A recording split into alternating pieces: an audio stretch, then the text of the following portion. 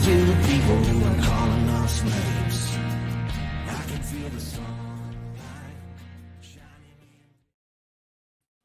Well, good morning, everyone. My name's Brian, and today is Wednesday, November 15th, 2023, and this is episode 568 of the Lots Project podcast, where we're defying norms and designing freedom. Today, the episode title today is My Experience with Microgreens, and I will be talking about exactly that, our experience a couple different times growing microgreens, selling them, and what ultimately had us shut them down before we left on the road. But first, let's grab a cup of coffee, see what happened in my day yesterday, check in with the live chat, and get the show rolling. So, good morning. How is everyone today? Oh, it is a tired day today. Corey and I both feeling tired. Coffee is definitely welcome this morning. Drinking some FTO blonde espresso. Morning, Hunter. Your volume was way down. Couldn't hear me. We were about to get me to reboot everything this morning, weren't you? And your volume was down. Is my volume down because I actually messed around with my mic yesterday or the day before, and I don't have any way to check the volume on the way out or on the what comes out on your end. So I don't know if it's ever screwy, too loud, too soft. Let me know and I will try to adjust it. But yeah, good morning, Cormac. How we doing? Cormac, Digger, and then Hunter saying the sound is good, so that's good. Drinking FTO blonde espresso this morning, and got a message in the Telegram group yesterday that Brian at Food Forest Farms has created a new half-calf blend, and it has to do with the FTO blonde. So he has introduced the Cooney half-calf blend, and that's not Cooney like the pig. That's Cooney like his customer Cooney, and who ordered a big batch and was partial inspiration for the blend. He named it after him, and it's available now. You can get it at the Food Forest Farms website, and don't forget Lots 5 for 5% off all the time at Food Forest Farms. And throw out there one more time. That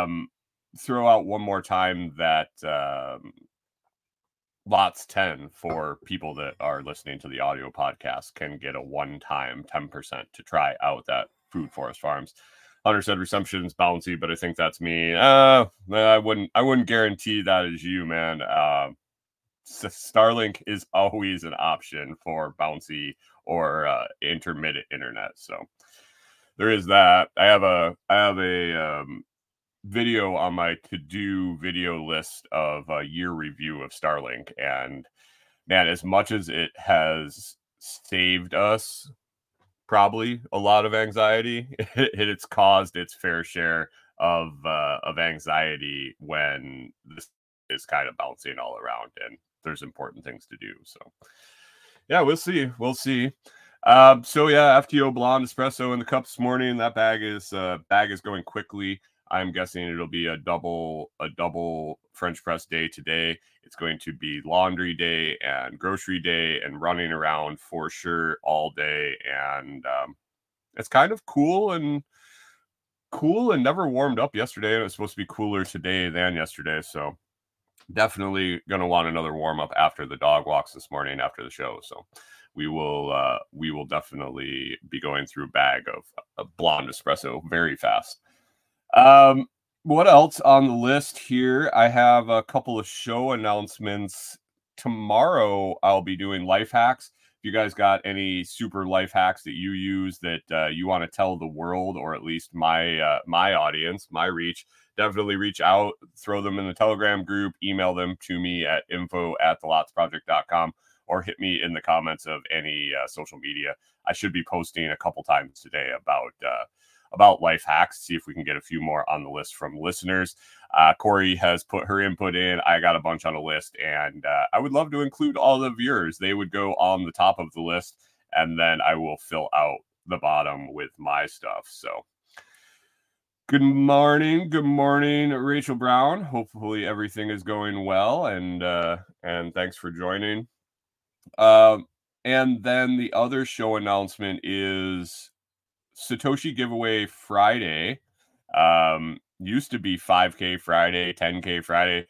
This Friday's 225K Friday with that little dip Bitcoin price dip yesterday. It isn't quite the $83 that it was when it went up to 225, but man, it's still decent. It's still a decent giveaway for a Friday morning. I want to thank all the participants for all the donations to that, and we're still accepting pile on the pot for Friday if you want to throw in.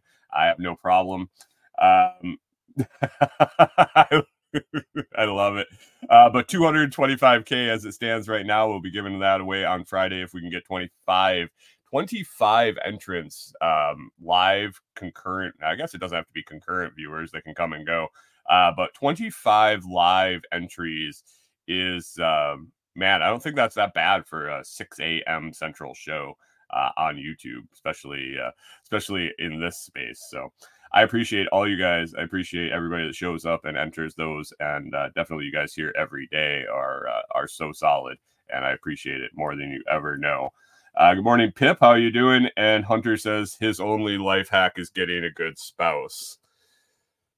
I guess that's the only life hack that needs to be on the list, right, Corey? So that's Friday morning. Spread the word. Spread the word. If you want a chance for it to go out, we have to have 25 entries. So, yeah, it's like you can play the long game. You can hope that we don't get to 25 and it rolls over, or you can help spread the word. We get to 25, we give it away, and then we start over again and build that thing back up. So, yeah, it is what it is. It is what it is. I can't win. I was hoping Corey was going to sign on and log in. And I was like, I don't think that's really appropriate, since every single contest you ever enter, like, it says no friends or family, or no family or former employees or anything like that. And I'm like, it'd be kind of suspect if Corey won the drawing, even though it is totally random and I have no way of rigging it. So, yeah, I don't know. A couple things on the list today from yesterday. Corey and I have been watching this. I've seen it around here, and I think I might have mentioned it on the show. But there's this machinery they're using to clear the power lines, like clear up the trees along the power lines. And it is absolutely terrifying. The thing is absolutely something that you would see in a horror movie. It's something that you would see in your nightmares. It is something that you would see in an OSHA video, for sure. I have a video of it, and I'll probably make a short out of it today, a TikTok and a YouTube short. But this thing is like if you took a bucket lift, like a basket, a JLG articulating lift, the one with the basket way out on the extending arm that kind of goes everywhere, called different things in different places. So I don't know what they're called where you are. But if you took that, but you had a driver down at the bottom instead of in the basket, there's like a little cab there. And then MSU Rifle knows exactly what I'm talking about. And if you took the basket off and put an enormous saw blade on the end, and not like a chainsaw blade, like a circular saw blade or a skill saw blade, the round blade. And this thing, what do you figure it is, like 2 feet diameter? It's gotta be all of 2 feet in diameter. And this thing has no guard on it, no nothing, no anything. And I've driven by it a couple times, and I'm like, what the hell is that thing? And who gets to drive it? And I'm thinking it was just like just some, random company. The guy like rigged it up. No, they have multiples of these things. They're all over the area right now, clearing the power lines. and they are the most absolute insane thing to watch work. Corey was watching them, and I've driven enough. I've operated enough basket lifts, JLGs, that they bounce like crazy. You got to understand, like when you get out, a certain distance from the cab and you extend that pole out, it's going to bounce. There's going to be a lot of play there.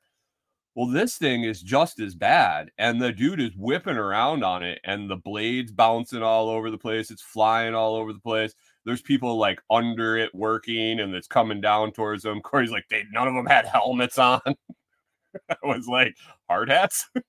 I hope they don't have helmets on.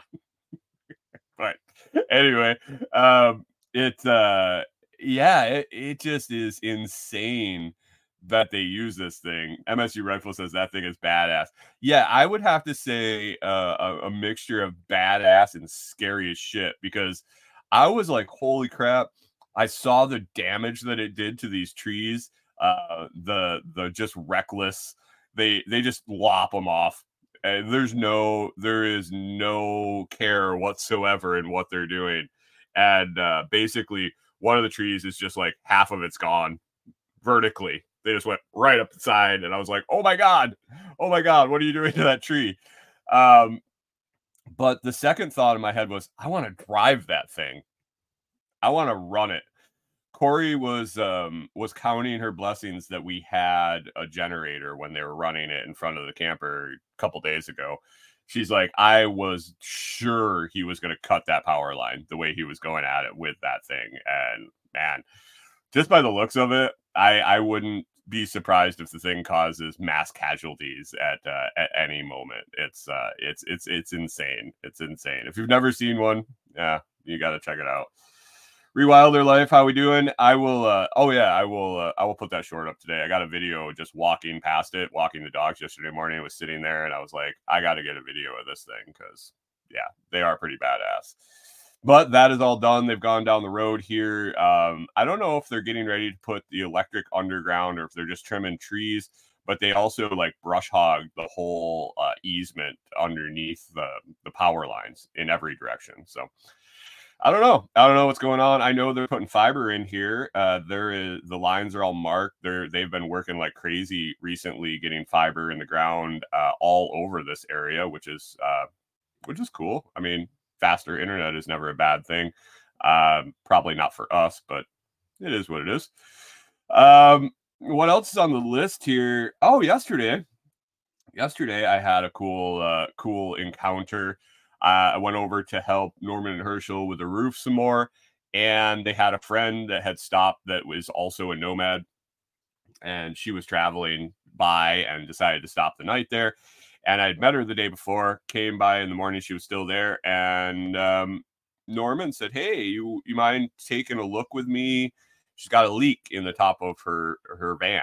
She's a van lifer, not RV. And she was getting a drip inside when it was raining.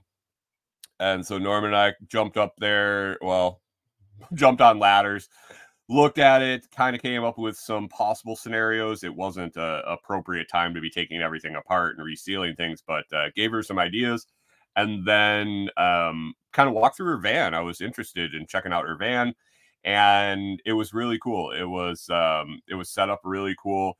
She was new to it. She has only been on the road for a little while here. And so we were able to kind of give her some more in-depth knowledge on how her systems work, like her solar and her battery monitor and things like that. So that was pretty cool. It's always nice to be able to spread information that you have acquired.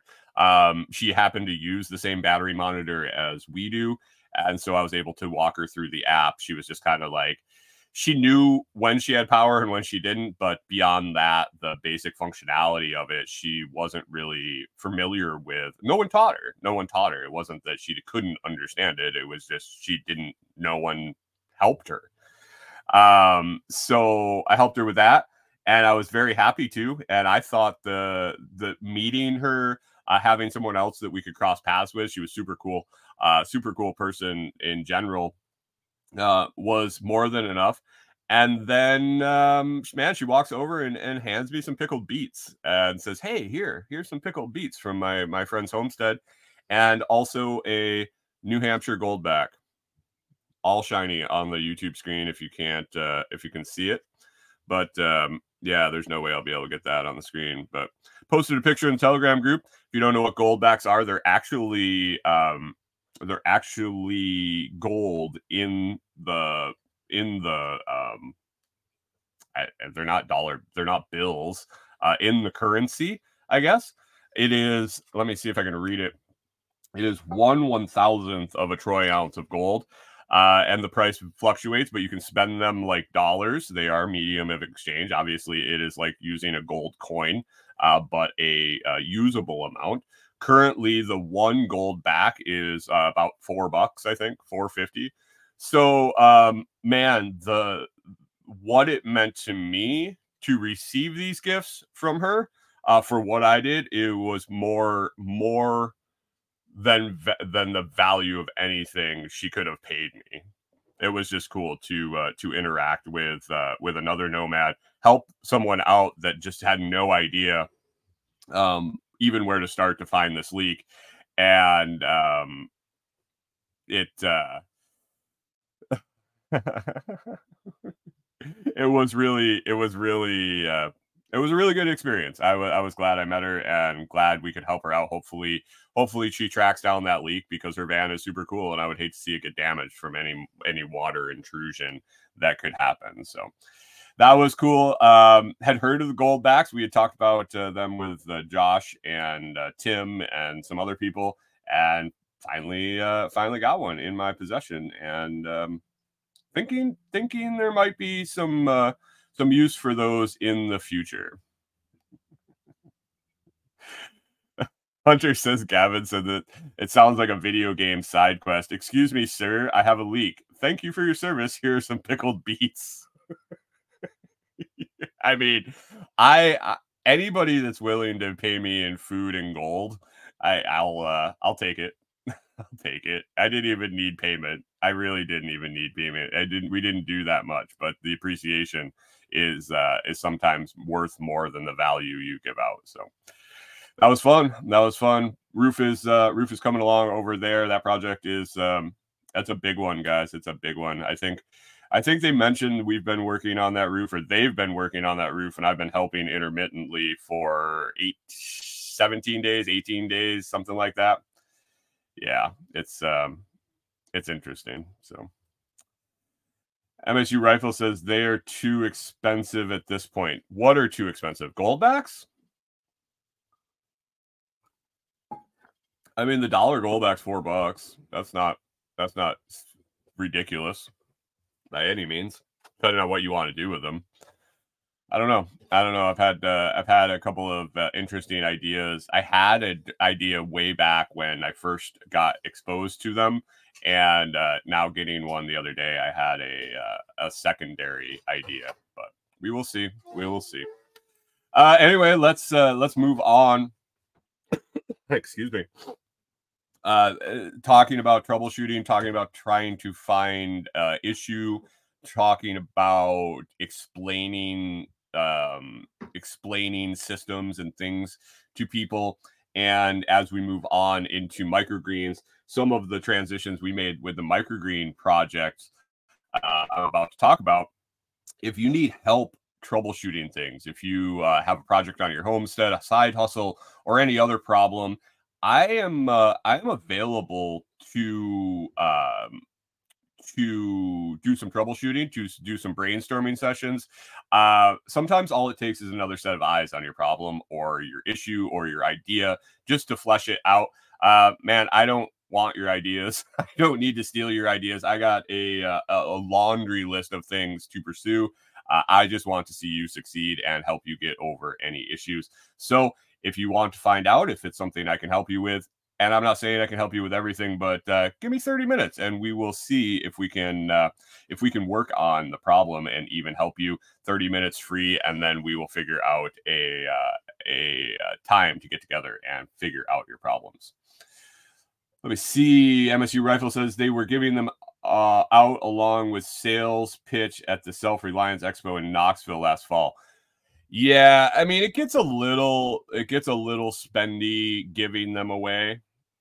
But yeah, if you have a purpose behind it, $4 is $4. It is what it is. If it has the right purpose and the right outcome, I think that is a fair price to pay, depending on what that exchange is. So they have gone up. I mean, they do. That's the nature of the gold back, is they fluctuate with the price of gold. And yeah, there is a nice, cool calculator. I dug into him a little bit after she gave it to him. There is a website you can go to, goldback.com. There's a calculator, peer-to-peer transaction that involves gold backs. But you can put the USD, the fiat value that you want to get, and it'll tell you the exchange rate and how many gold backs you need, and what their change would be. There is, that calculator is pretty slick, and then you can get all sorts of, you can find retailers that take them, and you can find places to purchase them. So goldback.com, not an affiliate or a sponsor. Just check them out because they're, I think it's a really cool project. Anyway, let's get on to microgreens. Corey and I took 2 attempts at microgreens. One was a failure. One was a complete failure, really. And the other one was a success to a point that, and then it was shut down. So just wanted to kind of walk through what we did, why we did it, and how it kind of developed, and our experiences through it.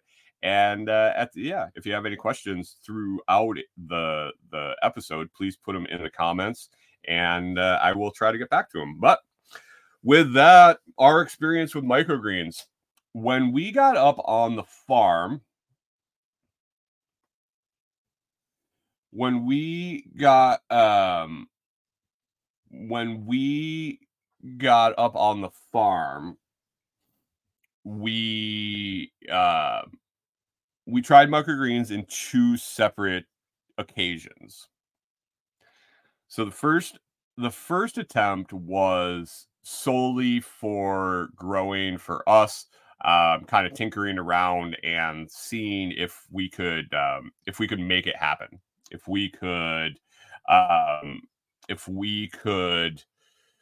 grow them, if we liked them. We had read about them. This was really before the huge microgreen boom, and the explosion of the side hustles and all of that.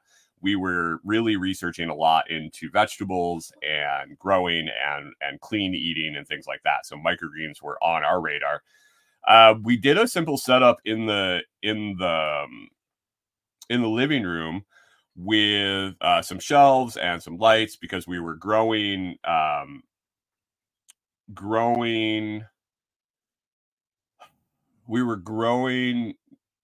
starter plants and selling starter plants. So we had all the lights, we had the shelving systems, we had all of that set up. And so we decided to give it a try. Didn't do a whole lot of research into it, didn't do a whole lot of testing or anything. We basically went for it. We got some 10-20 trays and got some soil and some seeds, and went for it. Followed the directions we found on the internet, and it really got to a point that they were moldy.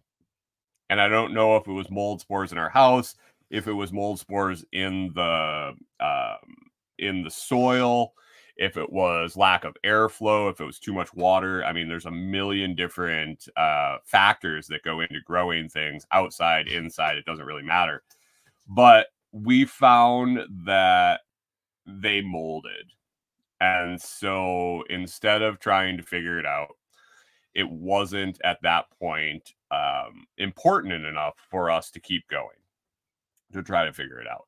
I think we got maybe a half a batch out that we were actually able to harvest, and everything else was just getting to be mold. Went back and forth whether if it was the hair roots, the hair roots on microgreens will grow out and start to look like mold and then dissipate. as they get larger. So we didn't know what it was. We didn't know the cause of the problem, and we just kind of shut it down. We were like, this isn't really working for us. This isn't our deal. And so soil was out, and we put it behind us. We kept going on the farm, didn't really think about trying them anymore. And then along, Rachel Brown said, should have hit up John Dowie about your mold problem. Yeah, this was a long time ago, Rachel. A long time ago. I don't think I was in the same circles of John Dowie at that time. But we didn't think much of it and moved on. We did all our stuff on the farm. We were raising all the animals. We were doing outside gardening and everything. And then Jack over at the Survival Podcast put together his vertical indoor garden, hydroponic garden. And I listened to him as he developed this. I watched his YouTube series as he was putting it together and making adjustments to it. And I thought it was fantastic. Before the final iteration, I was sold. I bought everything, scrounged everything that we had, bought everything, put it together. Now, this was the vertical garden. If you've never seen it, basically it was on a 4x2 shelving unit in the kitchen. In our kitchen, it could go anywhere in the house. On the bottom shelf, it had a sump that held water and nutrient mix. Next to that sump, there was a starter tub where you started your next round of plants. And then there were big growing trays on the first shelf. It was 4x2 by 8 inches deep. And then another one was 4x2 by 8 inches deep, where we were growing not larger vegetables, but larger plants, lots of leafy greens. It was basically a hydroponic system to provide yourself leafy greens in the kitchen for salad for 1, 2, 3, 4. We could have probably fed 5 or 6 people out of what we produced out of that thing. But regardless, the top shelf in this system was a shallow tray. It was 4 inches deep, I think, maybe less. And so what would happen is the water would flow up. The water would flow up to the top, and then it would filter down, and it would flood and drain the whole system. And what you grew in the top was microgreens, and you grew them on jute mats because it was in a hydro system. You didn't want the soil in there. The soil would have floated away. I don't know. Maybe Jack used soil in his. Anyway, I researched microgreens and hydroponics, and we ended up starting with jute mats. I can't remember which way he went and if he changed or not. But that's this way we went with those on the top. And we started growing them there. And they were for us. This whole production system inside was for us and the chickens, basically. If we couldn't eat it, it was going to the chickens. And so we were very successful with it. It worked very well. It took off. We were growing them. We were eating as much as we can. And then we always had leftovers. We were trying different varieties. It held the tray at the top held 4 10 20 trays. So you got to picture a 10-20 tray. And how many seeds, if they were just spread on like frosting and they grew up, how thick that would be, and how much greens it is, because they're nutrient packed. They're very dense. They're the new plant. It's the stuff from the seed that you're getting before the plant develops. The nutrients, like I said, super dense and thick and fresh, and man, they taste delicious. The flavor is through the roof. But we were eating these, and we realized that we had a bunch left over.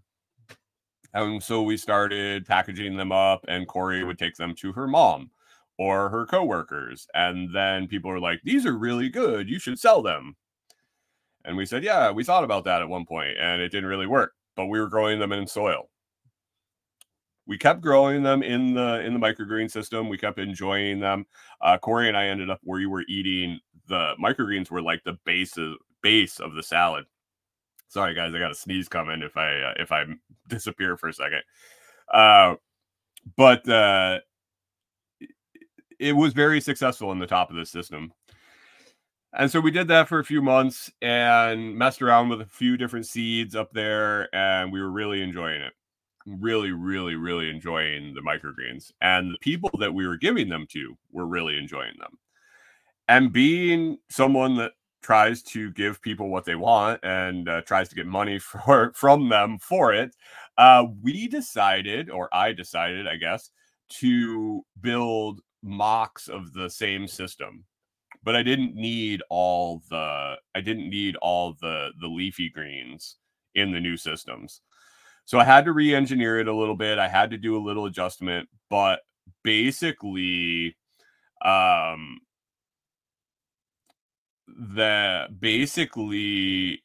made four levels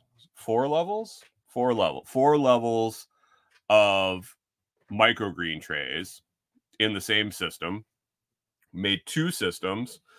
So when we fired it up, we had 32, 16 per system, 32 total 10-20 trays of microgreens. Now we also picked up 10-10 trays, so those were half. So in reality, we could have started 64 different types of microgreens at one time. We didn't. We did lots of 10-20 trays and multiples as we found out what people liked and different mixes and things we were growing. Some of the seeds we decided to grow, and we got all of them from TrueLeaf.com, I believe is TrueLeaf.com. Bulk seeds. They grew great. But we tried broccoli, cabbage, kohlrabi, peas, pea shoots, mustards, all sorts of different mustards.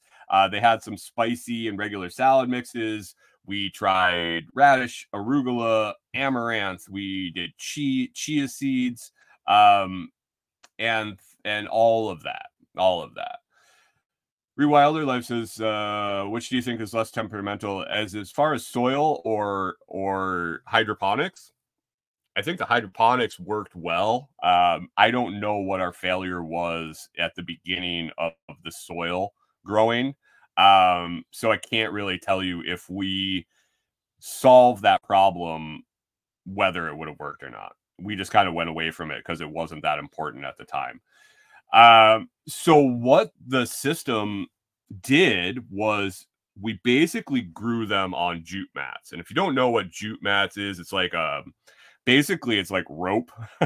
As the material is kind of what I equate it to, like an old the old brown twisted up rope that you can come across, and that material, if it was woven into a mat instead of a rope, basically what it felt like. They were biodegradable, they were compostable, they were recyclable, and they said they were reusable. We never reused them. From my experience, when I pulled them out, harvested the greens off the top of the microgreens, the mats were so thick with roots and so intertwined, I didn't know how to get rid of them.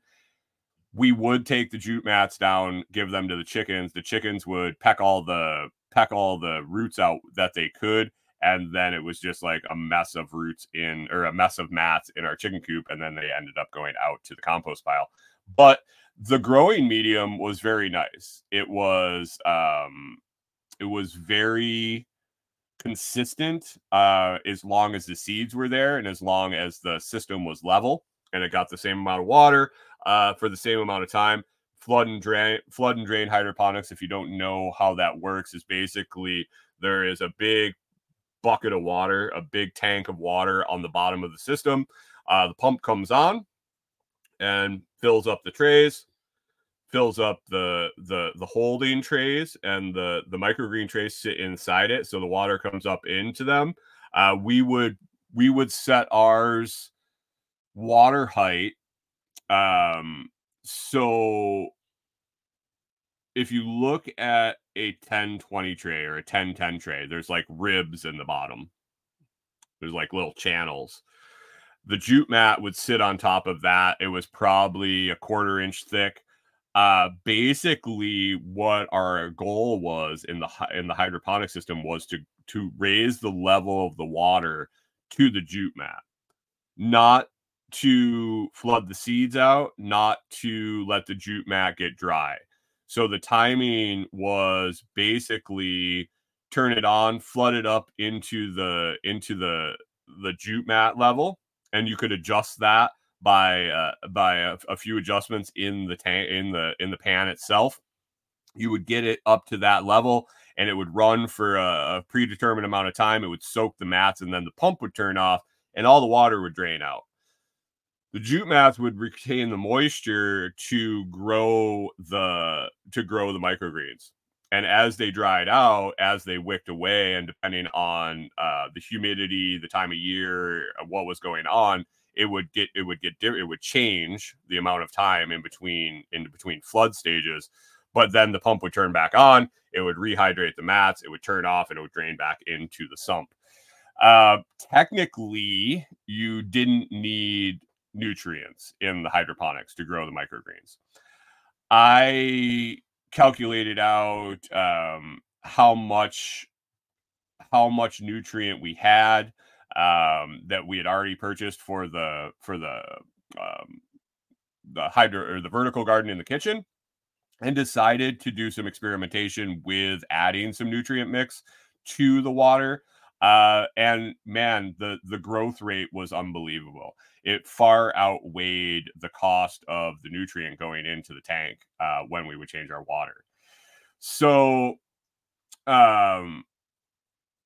we did that. We started messing around with that, and we needed a place to sell them. I guess I forgot the whole other 2 days of work in this whole process. One of the things you had to do to get them sprouted, when you do soil, you seed them, and then you take another tray and put them over top of them and dark them out for, I think it was 4 or 5 days, 3 or 4 days till they sprout. The timing is all off. We've kind of moved on from this whole process since we went into the camper, because we don't have room or power or anything to do that here. It's been quite a while. And so basically, we would do the same thing with the jute mats. We would soak the mats. We would fill the trays to the top of the jute mat. We would put the seeds in. We would put a dome on it, basically another 10-10 tray flipped over on top of it, and we would let them sit on a shelf for the predetermined amount of days. And then we would have another day where we would cycle them into the system as we brought the others out to harvest them. We would harvest them all and package them into clamshells. Now you got to think, you have to picture how much microgreens is on this system. It was a lot to manage. It was a lot to manage the calendar. It was a lot to manage because they all grew at different rates. We tried to stick with batches of the things that grew the same rate, but we were always doing experiments with different types. Usually we would experiment in our hydroponic, our vertical garden, but sometimes we wanted to do some other things and moved it into the production systems for experimentation. But basically the cycle was seed. A few days later, they went into the system. As the finished product came out, we set up tables in our living room. This all ran in our living room. We had this huge hydroponic system running in our living room. Harvest them, package them in clamshells, and then put them in our refrigerator.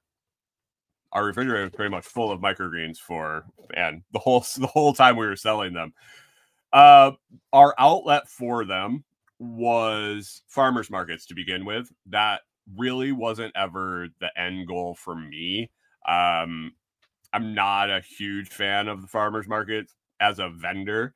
I would rather have more consistent clients that I am in direct relationship with.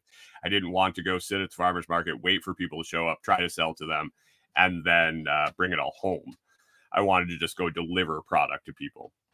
But no one knew we were selling them. And as I've talked before in the show, we were really 90 miles from the Twin Cities, but we were an hour from any really substantial population center where it would be effective to go sell and market. Hunter says lots of purple glow, very romantic. Dude, I don't know how the cops didn't show up at our house at some point. Our living room was purple for, like 2 years straight. And you could see the corner of the house that we had all our grow lights in from the county road. It was quite a ways away, but you could see our house. It was a couple 100 yards maybe. And it just glue purple for a couple of years straight. And man, I can't believe they didn't come and go, "Oh, you're growing some weed or something in there." Maybe we were just so brazen and didn't care because we weren't doing anything wrong, that they just were like, "There's no way anybody would just blatantly do that." So yes, we definitely had the purple glow in our house for years on end at different stages in the homestead. But we decided to try to sell them at farmers markets. We ended up doing 3 farmers markets. Corey did. I did one on Thursday mornings. Corey did one on Friday mornings, and then we did one together on Glue. Yeah, Glue, GLUE. It's and then we did one together on Saturday morning. The sales were okay. It was amazing to me how hard it was to get people to try vegetables. We fought the market managers at 2 of them. The third one didn't give a shit to give away samples. This was in the kind of the beginnings of COVID, the beginnings of the restrictions, and then full blown into them. There was all sorts of stuff about giving away food. There was all sorts of stuff about sanitation, and it was a mess. Basically, we were taking little plastic ramekin cups and filling them with microgreens with lids on them and handing them to people and saying, "Hey, if you'd like this, maybe try eating it, and we have more over here." It was so hard to get people to try them. The people that we got to try them absolutely loved them. Loved some things more than others. Some like spicy, some like the broccoli. Broccoli was probably our favorite personally, and then sales wise too, people really liked broccoli. But it was so hard to get people to try it. Kids loved trying it. Actually, you would think kids would turn their nose up at vegetables more than adults, but it was totally the opposite. Kids were way more willing to try the stuff, and they really liked it. I think we had some kids.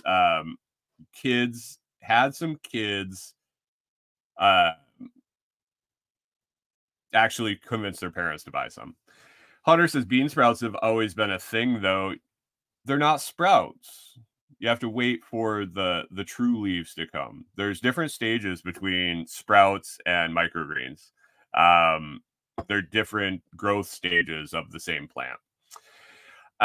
So we sold for a whole season, part of a season at one at Malacca, and then moved into a couple other markets and sold a full season there. It was okay. The goal wasn't to do forever. The goal was to find our long-term customers at the farmers market. One of my targets was chefs and restaurants. I thought that was a kind of the no-brainer, set it and forget it once you acquired the customer. In my area, at least, there was no competition. There was nobody selling microgreens around where we were. So Jim says sproutings in water and microgreens are in soil. I beg to differ because I grew microgreens in water for a significant amount of time. It has nothing to do with it. It's the stage of the plant growth. And so what my MO was two of the farmers markets we went to, chefs frequented them looking for ingredients. So I tried to schmooze them, talk with them, interact with them, tried to spread the word about the product. We did have some pick some up. I was also marketing to chefs on the side.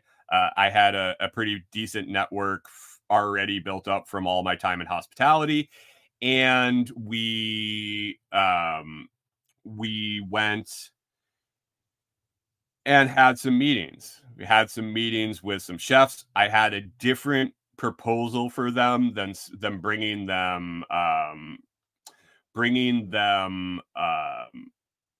clamshelled micro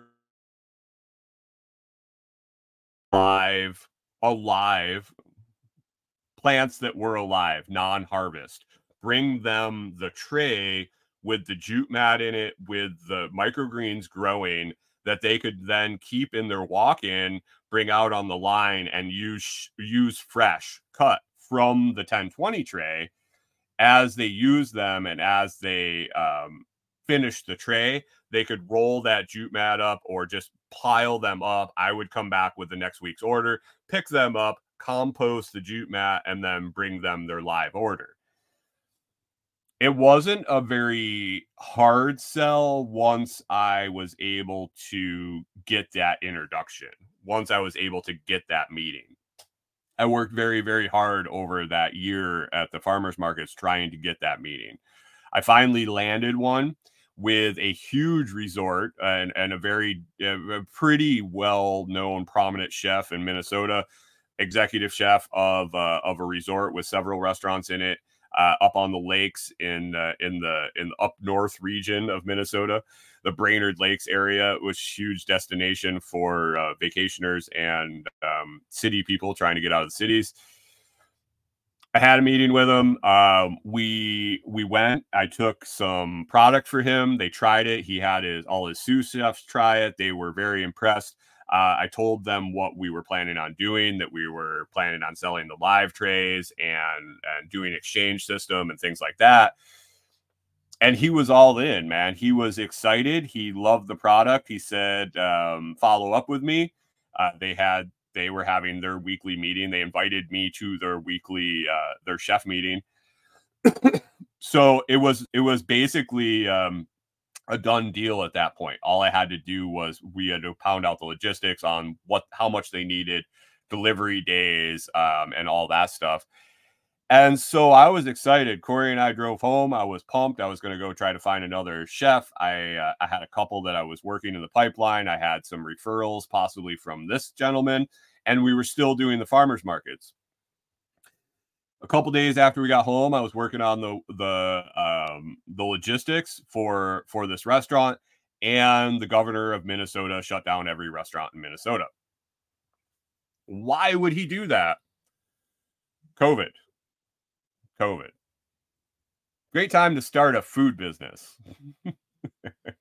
Rachel says mentioned something about asking John Dowie about the mold problem. Ask John Dowie how it went with COVID and restaurants. Because for a business that hadn't even gotten off the ground yet, hadn't flapped its wings yet, had barely scratched the surface at farmers markets with personal non-commercial customers, was just about to land their first commercial last commercial or their first commercial account. Man, it was rough. I was dejected. I went inside. MSU Rifle says time to sell barrels.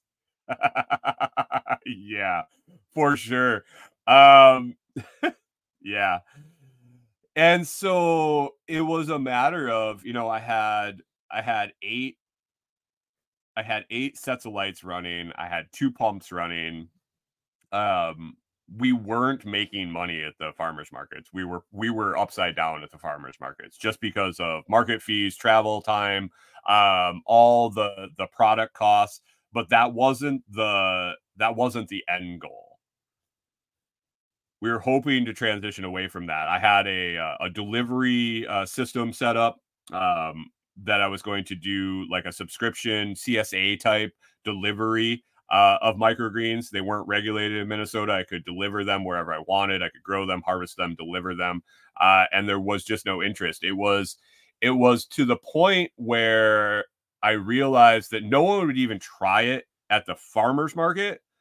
So to blind sell those over the internet, on Craigslist, on Facebook, you'd get interested people that had them, that knew what they were, that had experienced them, and it never formulated. If you know our story, at the time that COVID came around, we were very much exploring the idea of leaving. And with this shutdown, with us realizing the climate we were in Minnesota, both the temperature, political, social, everything, this was part of the impetus to leave. Like this happening was like, yeah, these are signs that it needs to be done. We shut it down. Ended up selling and disassembling the stuff. We ran the vertical garden in the kitchen for a while longer, and then ended up shutting that down and getting rid of that. But man, it was an interesting experience. I think if they hadn't shut the restaurants down,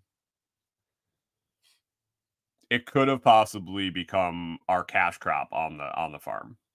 As excited as the chef was when he tried them, as knowledgeable as a lot of the chefs that I was pursuing were in having understood what the ingredient was, how hot the style was, how much flavor it brought to the table, and now I was bringing them a product that was live on the counter, live on the line. Basically, they bring it out and set it there next to their garnish trays. Whatever they wanted to do, snip with scissors, it goes on the salad, it goes on the dish. They thought that was fantastic. They loved the environmental friendly, reusing the 10-20 trays, composting the jute mats, and just getting awesome product. I was super excited. Thanks, Tim Walls.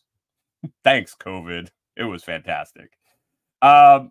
Is it a viable option for someone else? Probably. Is it a viable option for me at this point? Probably not ever again. I don't know if I ever want to have the electricity consumption that it took to run the pumps and the lights. And not that it was a ton. It's just a different way of living now since we've been in the trailer and really conserved energy. So I don't know. That's kind of our experience. Hunter was wondering how many harvests out of one seeding. We'd get one harvest, one grow cycle, and it was normally like 14 days, 10 to 14 days. Maybe 10, yeah. Yeah, depending on like different seeds obviously grew at different rates. The short cycle ones were around 10 days, and that's where I was at that 3 days. Basically the cycle was we would pre-seed them in the mats on day 1. On day 3, we were harvesting the previous week that we had moved in 7 days earlier. So it was this weird 7-day cycle. So they went 3 days without water or 3 days without light, and then they went into the system for another 7 days with light, was our steady crops. And then we had specialty ones that grew longer. Some were up to even like 20, 24 days. But it was 10 days for the short ones till harvest. You harvested the tops and the stems as far down as you wanted. And then the seeds, the roots, everything then went to the chickens or the compost. So one harvest per. And you could buy bulk seeds. We were buying like 1 pound and 5 pound bags of seeds. So there were plenty of resources out there for seeding density. Basically, you would put into a calculator the plant type, the size. If you were using 10 trays, 10 20 trays, or your own size, you could put a square inches, and then it would give you a weight of seeds. So on seeding night, Corey and I were there with the kitchen scale and the bag of seeds in a little cup, and we were weighing out seeds and then spreading them out evenly in the jute mats. So that was my experience with it. I thought it was a really a solid system. I think the circumstances really screwed us. I think the time to travel, the distance we had to travel, the overhead just to get the product to market was too much for us. And if I had had more time, had not been working as much as I was, we would have been able to probably get it up and going faster. But you can't be out selling when you're at the day job. You can't be out touring to restaurants. We had 1 day a week or 2 days a week to get that done. And it just didn't happen. It didn't happen. So somebody else wants to try it, I would love to see somebody successful with it and go with that. I think the live tray model of the jute mats with the jute mats and the hydroponics is great. At that point, the chefs don't have to worry about keeping soil moist. Basically, you tell them keep water up into the bottom of the mat. Keep the troughs, the in-betweens in the 10-20 trays, keep a little water in that, and you should be fine. If they were keeping them in a walk-in cooler and they were using them within a couple days, when we set the water level when we came, it should have been fine. It should have been fine for that whole time. So, yeah, we had some cool things on the docket for them. We were doing some split trays. I was talking to some people that were 3D printing, doing some 3D printing. I was getting ready to do some designs to where had some 3D printed dividers that would slide into the 10-10 tray or the 10-20 tray with different designs, whether that be 4 corners or an X, or I think at some point I was even interested in growing. You could do almost a logo for a restaurant in their microgreens using different types of seeds, because like the amaranth would come up red and the reddish purple. The broccoli was super bright green, and then some other greens were darker green. You could really play around with a lot of visually cool stuff by how you seeded in the 10-20 tray. So as I looked at it when we were seeding one night, I was like, if I had almost like a cookie cutter that I could slide in here and seed and get the seeds in the specific place and they all grow straight up, it would be cool. It would be really cool. So we started messing around with that. We started doing it with just some cardboard, but the end goal was to 3D print out some really cool patterns and things to bring these live trays to the customer. Now, if you weren't bringing live trays to a customer, it wouldn't matter because you were harvesting them. No one would ever see that. Now, maybe your social media or display that you brought with you. But the fact that I was going to that live tray model really made that an option. So that was an exciting thing that I never really got to get to and experience. So, man, other than that, that was our experience with microgreens in a nutshell. We love them, man. Eating a full salad of microgreens. Talk about a flavorful salad. When you fill up a huge salad bowl with fresh cut microgreens, instead of adding just a sampling on top of your lettuce and whatever else is in your salad, it changes your world. It changes your perspective on eating salad and eating greens for sure.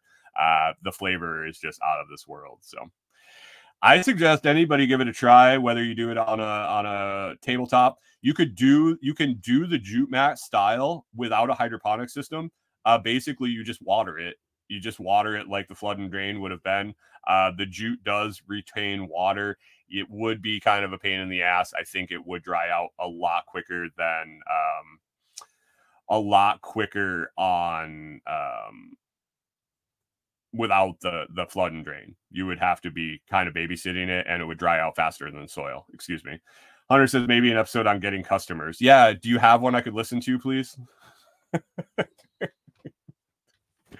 I mean, I guess I came up with a bunch of customers for a bunch of different products. Just never had that home run or the time to make it work. So anyway, guys, I gotta roll out of here. It's been an hour, and I gotta get these dog walks and get a shit ton of stuff done today. Like I said, tomorrow is life hack episode. If you have a life hack you want to share, hit me in the Telegram group, email me, social medias. I'll have some posts you can reply to.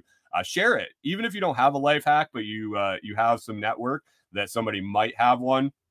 Definitely share those social media posts. I appreciate every time anyone shares, comments, or likes anything on socials. I appreciate you all the time.